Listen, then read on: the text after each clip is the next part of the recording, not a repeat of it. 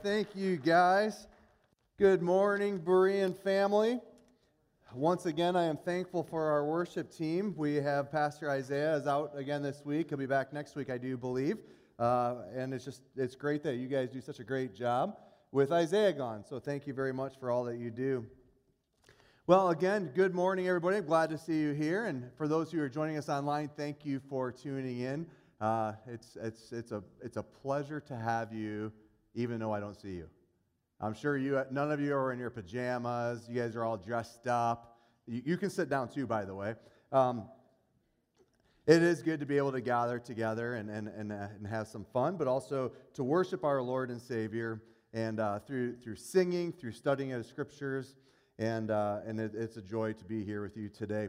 You know, you may or may not know this, but I was a football player growing up. And went to a high school that our football team was very mediocre, I guess you could say.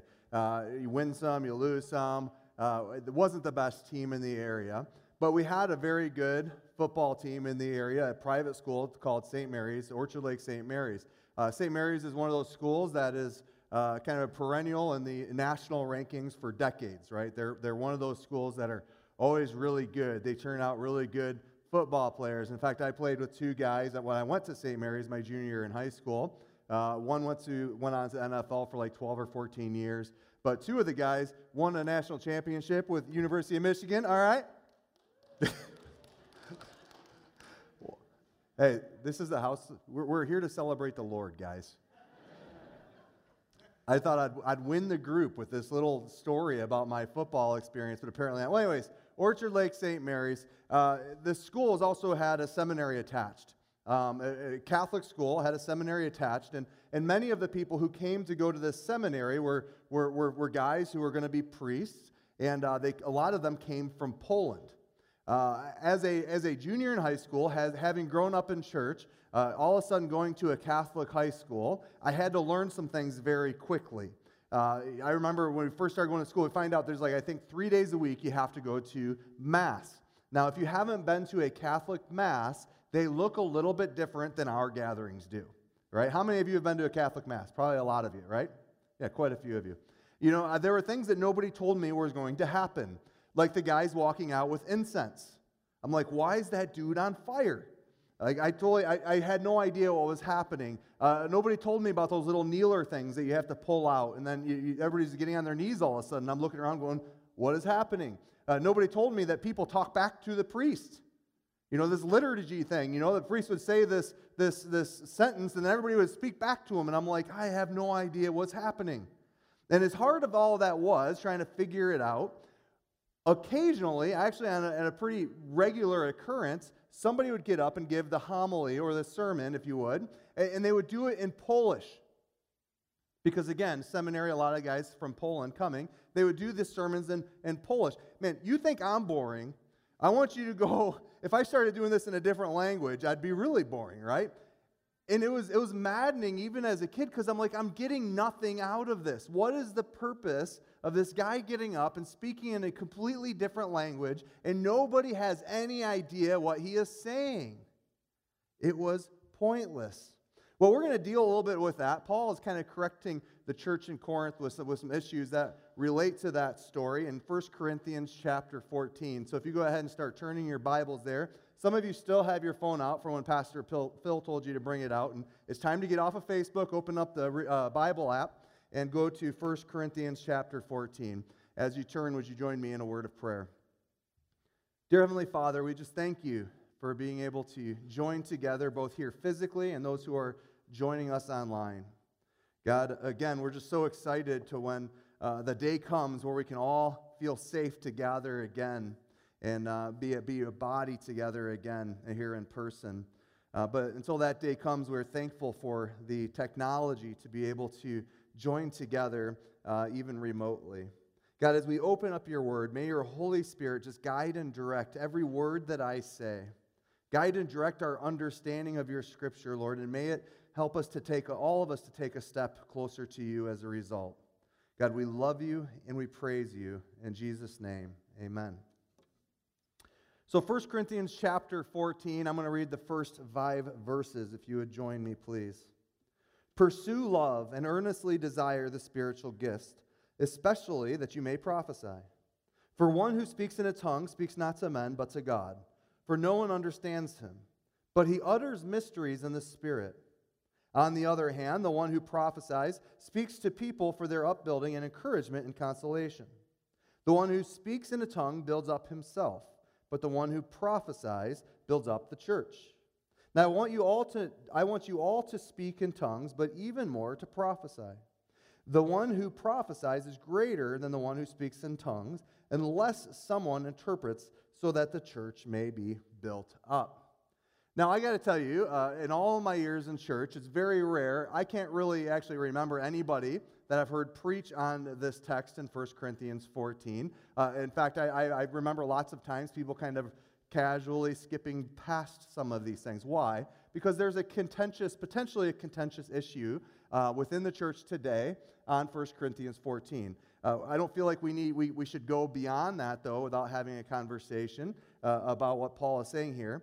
But in doing so, there is an elephant in the room. I was hoping the elephant would be up there before my picture when I turned and point. Anyways, there's an elephant in the room. We have to discuss it, right? There is some contention around, or potential contention around within the church today, this issue of tongues or speaking in tongues. There's issues about what it actually is. Was it an angelic language, or is it an angelic language that's unknown to humanity, or is it a known language that people will just kind of have utterance and be able to speak in a different language without any kind of training in a spiritual gift in that manner? Whatever it was it something designed for the building of the early church that would, at one day, maybe at the culmination of Scripture, the canonizing of Scripture, would that be the day then that tongues, like other sign gifts, would cease? There are all of these issues. There are all of these beliefs surrounding them. And because of that, a lot of times people kind of want to tiptoe around the subject. I think it's unnecessary to tiptoe around this subject. I think we can have a conversation and look deeper into it, and that's what we're going to do to kind of begin our sermon or a conversation today. So we're going to deal with the elephant in the room. What are tongues? Do they exist today? And should we incorporate them into our worship? I want to give you three primary viewpoints that exist within the Christian church. And so in saying that, I want you to hear that again. There are three primary views that exist within the church today. That means there are brothers and sisters in Christ who stand in a different place than others and have a different understanding of Scripture and interpretation of Scripture here. Okay, so that's an important kind of note to make. Within Christian scholarship, again, three primary viewpoints. And I'm going to go ahead and I'm going to give you my opinion on the matter as well after I give you these viewpoints. I don't want to cower away from that. So three views on tongues. You excited? Somebody's excited. I'm glad to hear. So first of all, first view on tongues. Tongues are an angelic or mystical language. There are other views, by the way, but I'm just going to kind of go with the three, probably the three primary ones. There are other views here, but we're going to stick to the three for time's sake. Tongues are an angelic or mystical language. Thomas Schreiner says this: the nature of the gift of tongues is debated as well. Most scholars, he says, think that the gift in 1 Corinthians 12 through 14 differs from what we find in Acts, and many think that ecstatic utterances are in view. There's a couple things being said here that I want to note. First of all, he says most scholars think. I don't know that I necessarily agree with that. I think it really depends on which scholars you're reading. But there are scholars kind of all over the map on this, so it's kind of hard to say where most land. But most scholars talking about 1 Corinthians 12 through 14, the tongues that we're referring to today. And when he says being something different than the book of Acts, what he's referring to in Acts is what happened at Pentecost, where people were able to speak in foreign languages and people were able to hear them in their own native language, even in their own kind of dialect or accent, if you would.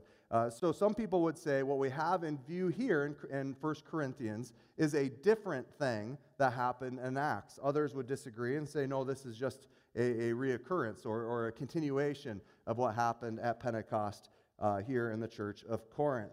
Also, so this ecstatic utterances, something with just syllables kind of placed together as opposed to an angelic language. We're focusing again on kind of the angelic language view of this, or the prayer language, if you would, for sake of argument for today. So again, first view here, first primary view, tongues are an angelic or mystical language. Second one is this: tongues are a known language. Some scholars would argue that when we're referring to tongues here in the New Testament, whether it be in 1 Corinthians or Acts, that this is referring to a known language that is spoken somewhere on earth, that somebody without any kind of study all of a sudden has the ability to speak or to understand. It may be helpful to know that the reason people have this view is this Greek word being translated as tongue here, or tongues, in 1 Corinthians, is this word glossa, which literally means language or languages. In fact, usually it's translated as language or languages. So you would understand why some scholars, as they came through and they studied the Greek word of this of tongues or tongues, that they might say, no, this is a known language. Glossa, it's a known language.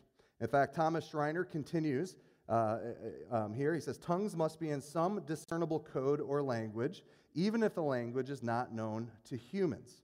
Since ecstatic speech cannot be interpreted or translated inasmuch as it consists of meaningless babbling and there's no discernible code, the word glossa points to some kind of language. Different kinds of tongues, then, points to a variety of languages. The gift of interpretation is not difficult to understand. Someone who has the gift is able to translate the unintelligible language so that others are able to understand what is being said by the one speaking in tongues. Again, Schreiner here is making a differentiation between an angelic language and kind of ecstatic babbling. But I want to continue. John Calvin, name you guys probably are aware of or familiar with, says this. He says, there was a difference between the knowledge of tongues and the interpretation of them.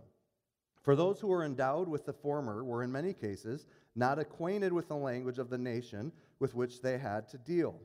The interpreters rendered foreign tongues into the native language. These endowments they did not at the time acquire by labor or study, but were in possession of them by a wonderful revelation of the Spirit. So I'm going to stop right here again. We have kind of two camps already, right? We have in one camp where they say this is not an earthly language. This is an angelic or a prayer language.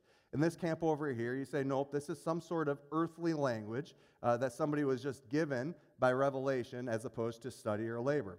What I think we could agree on from one camp to the next is that it is a miraculous thing that the Lord had given to a group of people. So I think we can start off with some disagreement, but also kind of draw or have a bridge between the two, if you would.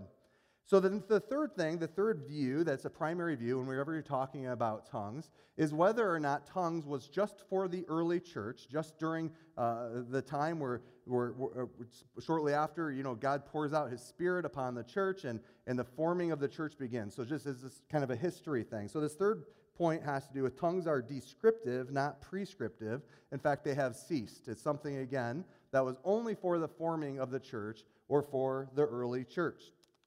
One moment, please. You guys can talk amongst yourselves when I stop to drink. That's cool. All right. And I'm trying to move quick because there's actually a lot of study here, and there's a lot to have a conversation. And having a 30, 35-minute sermon, it's difficult to do justice to even a couple of the primary views. Understand there are people who dedicate their life to topics like this to really try to understand. And with that in mind, understand that there are people who land in different camps, even though they are both sincere and love the Lord and start with Scripture. So I want to make that a clear caveat that not everybody lines up and agrees on this issue. And we'll deal with that here in a moment. So some people, again, John MacArthur, probably the most notable cessationist in our day. Cessationist meaning he believes that sign gifts, including tongues, were something for the forming of the church and no longer exist today. He says this. He says, it's necessary only to mention here that these are temporary sign gifts that are not genuinely active in the church today. Their ministry in the New Testament church was, like the other sign gifts, to validate the message and power of the gospel. So this is one kind of primary view that's prevalent within the church today, particularly a lot of conservative or Baptist church. Many Baptists are cessationist, meaning, again, that they believe that the sign gifts were for a period of time only and have ceased to exist throughout the history of the church. So those are kind of the three big views. Again, angelic language, known language, and maybe these things were only for the early church and no longer exist, right? So then the question is, okay, Pastor Dan, you have the mic. What do you believe? And so I want to share with you what I believe with a couple of caveats also. So first of all, where I come from in my view, I want to start with Scripture. What does the Scripture say? I want to start with a study of Scripture. Any kind of doctrinal issue, we should always start with the Word of God, right? So we start with the Word of God, but there are issues where you say, you know what, it doesn't explicitly say exactly what I'm trying to figure out here. So I'm trying to compare Scripture to other Scripture, and that's kind of the next thing. All right, I see what Scripture says, and I'm going to compare it to other Scripture and help form a view. But sometimes there are things where it's like, you know what, I have to admit, I only see dimly right now. I don't have extreme clarity, right? Have you ever studied the Bible and came to a spot where you're like, I don't really completely understand this? So if you haven't, you're not really studying your Bible, right? It happens. So then I kind of turn to commentators that I trust and people who have written about it and studied about it and see what they have to say.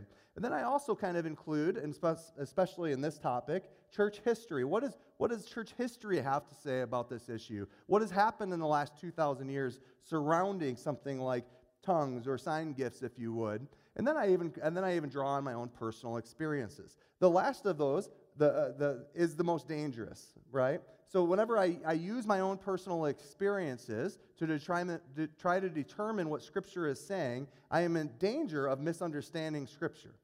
All right, so that's a big caveat.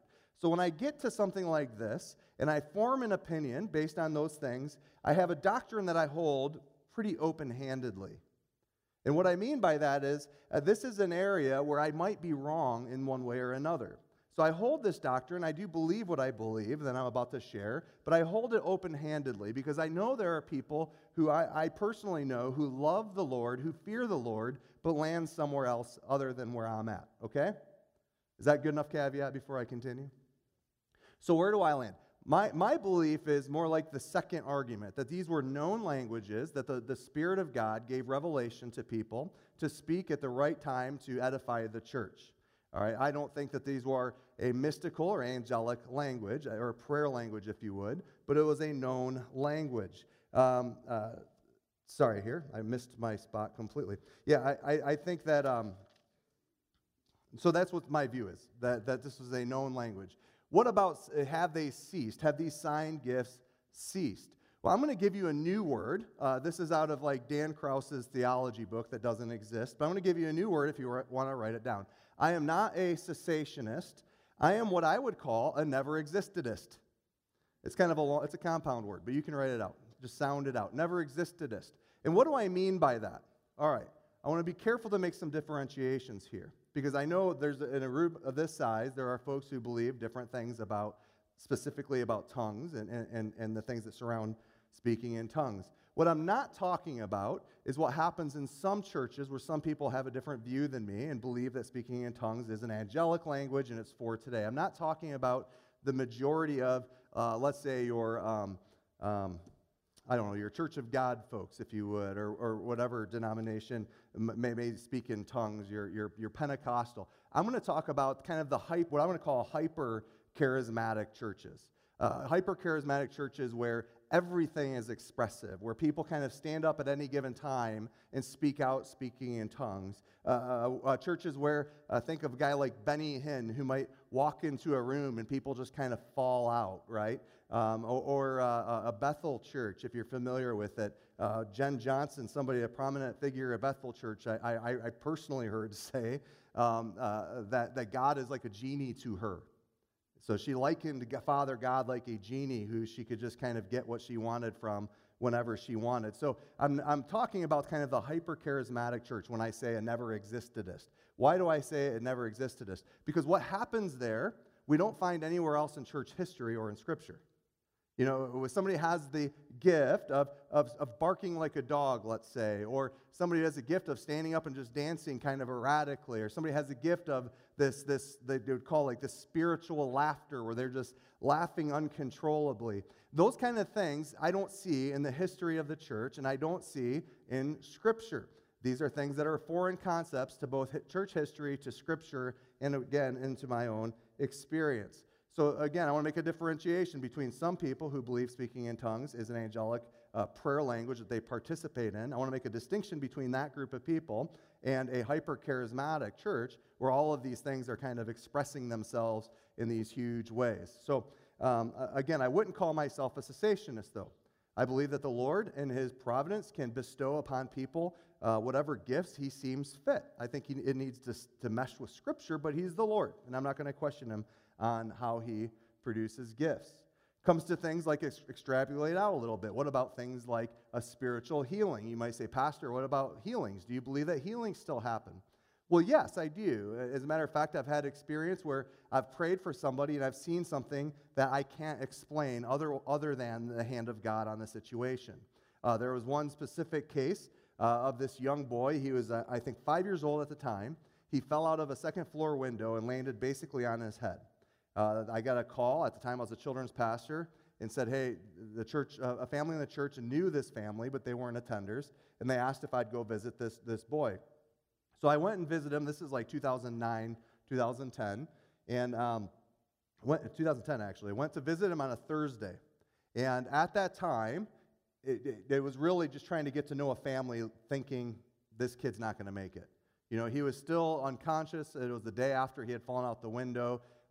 They weren't getting the responses they want. It was a frontal lobe injury to his brain.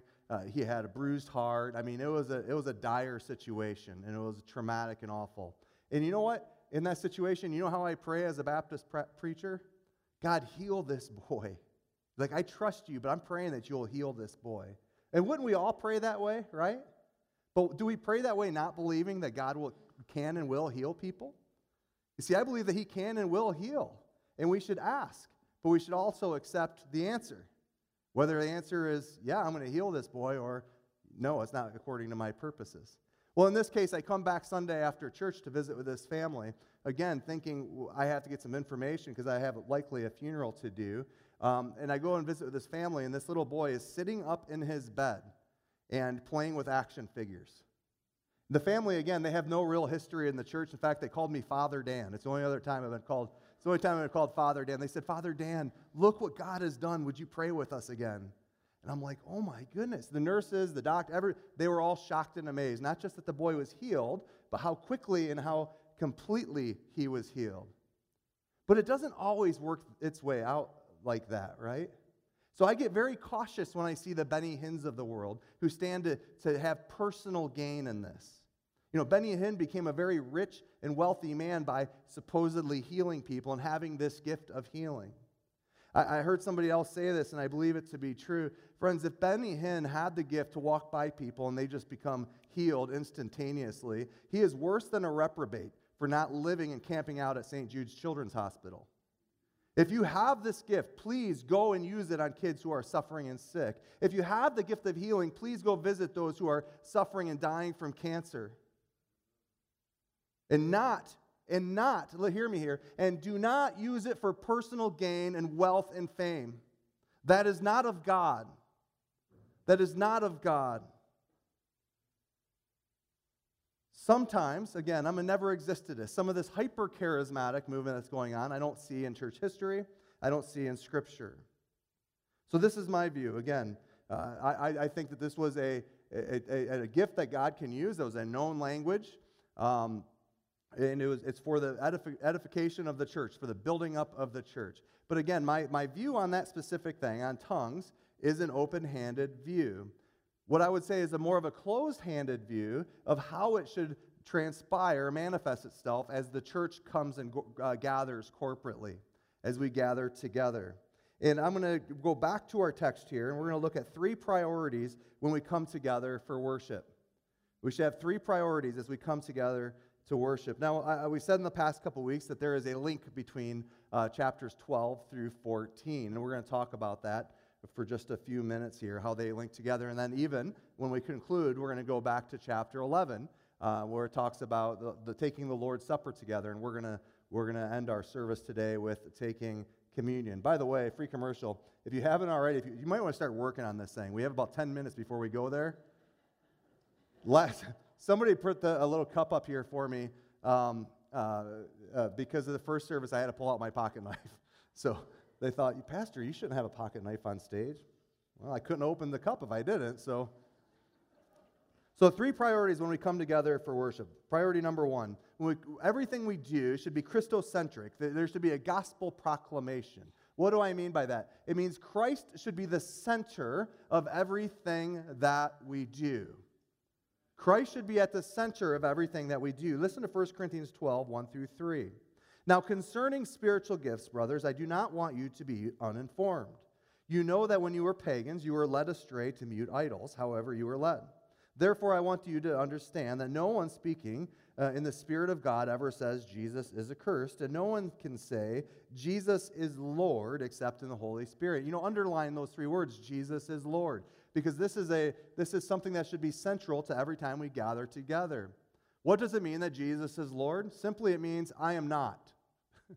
Jesus is the Lord of my life. I am not the Lord of my life. And as we gather together, what we have in common, what we need to have in common, what needs to be in the center of our worship is the fact that Jesus is Lord and the gospel proclamation. What's the gospel proclamation? We celebrate this in the Lord's Supper, the fact that God, seeing us in our sinful state, we are headed literally for hell, sends His Son Jesus to come and to reconcile the lost, to give us an opportunity to walk in Him, to go from death unto life, to change our eternity. That Jesus came and He died for my sin. Man, I just wonder how many conflicts in the church would be completely ended if we all started with a mindset of the posture of, Jesus died for my sins. When Jesus was on the cross, He knew my thoughts. When Jesus was on the cross, He knew what I was going to do. If all of us came in with that posture as we gather together, as we worship together, how would that change how we look at one another? I've said this before too, but imagine if every one of our sins that we've ever committed were written on the walls of this room. How often would we point at somebody else and say, you really messed up? Boy, I don't think we would we? Our heads would probably be hanging in shame of everybody being able to see what's in our lives and what's in our hearts. But friends, Jesus died for that. And as we come together, one of the primary priorities that we have as we come together is the gospel, that Jesus is at the center of what we do because we have failed miserably and God has reconciled us to Himself through the shed blood of His Son, Jesus Christ. Christ must be the center of our worship gatherings. As such, the gospel must become a priority when we come together. The gospel not only informs all that we do, but it's the glue that binds us together along with the Holy Spirit of God. Christ has to be at the center. Our second priority when we come together for worship should be we should come together in love. Love for God and love for one another. Preached about this last week in 1 Corinthians 13, but look back to verses 1 through 3. If I speak in the tongues of men and of angels, but have not love, I am a noisy gong or a clanging cymbal. And if I have prophetic powers and understand all mysteries and all knowledge, and if I have all faith so as to remove mountains, but have not love, I am nothing. If I give away all I have, and if I deliver up my body to be burned, but have not love, I gain nothing. Well, what does that mean to come together and come together as a worship, a gathering, and love one another? Friends, we love others in worship gatherings by thinking of other people's edification. Thinking about how I can help with your growth. And then you're thinking in turn about how you can help with my growth. And we can love one another when we favor each other. We can love one another in worship gatherings when we realize it's not all about our own personal preferences. Can I tell you something? I don't like burgundy chairs. I know that's dumb. I really don't care for burgundy chairs. They're very brightly colored burgundy. It's not my favorite color. I don't care for them. But can I tell you something? It doesn't stinking matter. The color of our chairs doesn't matter. What matters is who's sitting in them. And sometimes I have to say, you know what? I'll live with these ugly chairs. Because it's not what's important. My preferences shouldn't be what guide and dictate my attitude when I come and worship with you. I should love you. We should love one another. We love one another. We realize it's not about what we can do or even what we know. It's how we love one another. How do we interact with each other? Do we favor one another over ourselves? And then the third priority as we gather together is this, and we're kind of coming back to chapter 14 here, and that's orderliness. That there should be an order in which we gather together and worship together. Listen to verses 26 through 33. What then, brothers? When you come together, each one has a hymn, a lesson, a revelation, a tongue, or an interpretation. Let all things be done for building up. If any speak in a tongue, let there be only two or at the most three, and each in turn, and let someone interpret. But if there is no one to interpret, let each of them keep silent in church and speak to himself and to God. Let 2 or 3 prophets speak, and let others weigh what is said. If a revelation is made to another sitting there, let the first be silent. For you can all prophesy one by one, so that all may learn and all be encouraged. And the spirits of prophets are subject to prophets. For God is not a God of confusion, but of peace.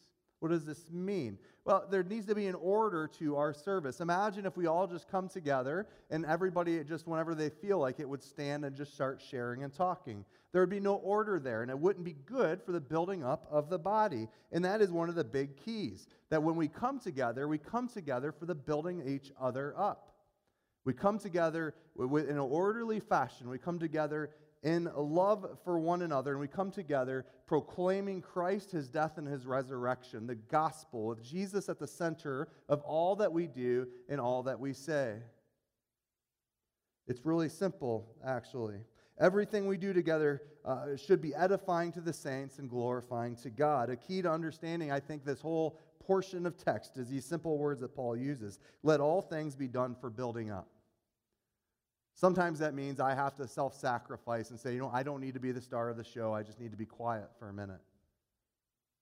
Everything we do should be for the building up of one another. I'm going to ask the band to come forward. And for any of you who have not received a cup, so we at Berean, we serve what we call open communion, meaning you don't have to be a member here. If you are a believer, a follower of Jesus, if Jesus Christ is your Lord and Savior, you're welcome to join us in the Lord's Supper. If you did not get your little cup, would you just slip up your hand? We have some guys that will come. Get some folks over here. Anybody in the balcony need any? Just raise your hand. We got folks walking around with them. Yeah, over here. Also, seriously, start opening these things like immediately, because if you're like me, it might take you 25 minutes to get the thing open. I'm really looking forward to a post-COVID communion when we don't have to use these little things. Not that I'm complaining, but I think I'm complaining.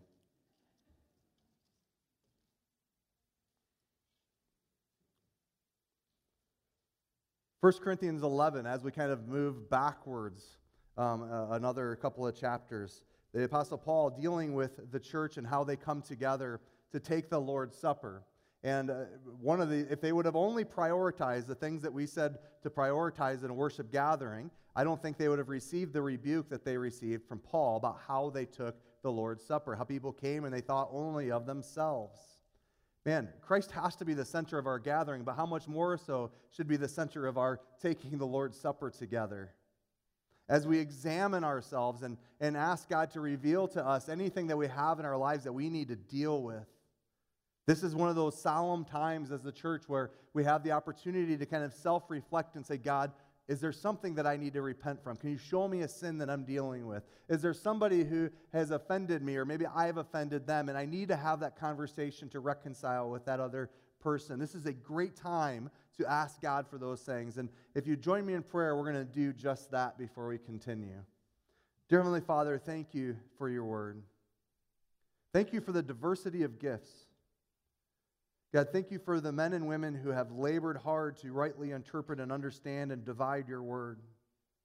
God, we pray knowing that we probably don't get everything right all the time. We pray for mercy from you, from grace, for patience, for understanding, for peace in our lives. And God, as we look to celebrate this Lord's Supper, and we remember what it is you've done on that cross that should have been mine. It was my sins. It was my sins that someone needed to sacrifice and die for. It was my place. And God, as we come to this solemn time of remembering, and over the next moment or so while we sit quietly together, may your Spirit speak to each one of us and let us know those areas that we need to grow in. Let us know those areas that maybe we have a sin that we need to deal with. Let us know and remind us of those people that we need to reconcile with. So, Lord, over the next moment, may your Spirit move and lead us in all those ways.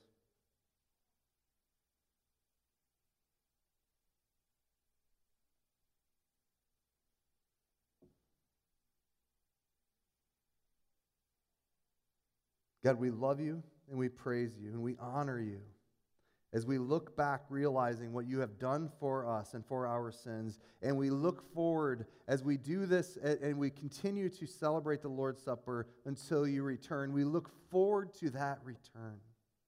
It's in Jesus' name. Amen. 1 Corinthians 11, starting in 23. For I received from the Lord what I also delivered to you, that the Lord Jesus, on the night when he was betrayed, took bread. And when he had given thanks, he broke it and said, "This is my body, which is for you. Do this in remembrance of me."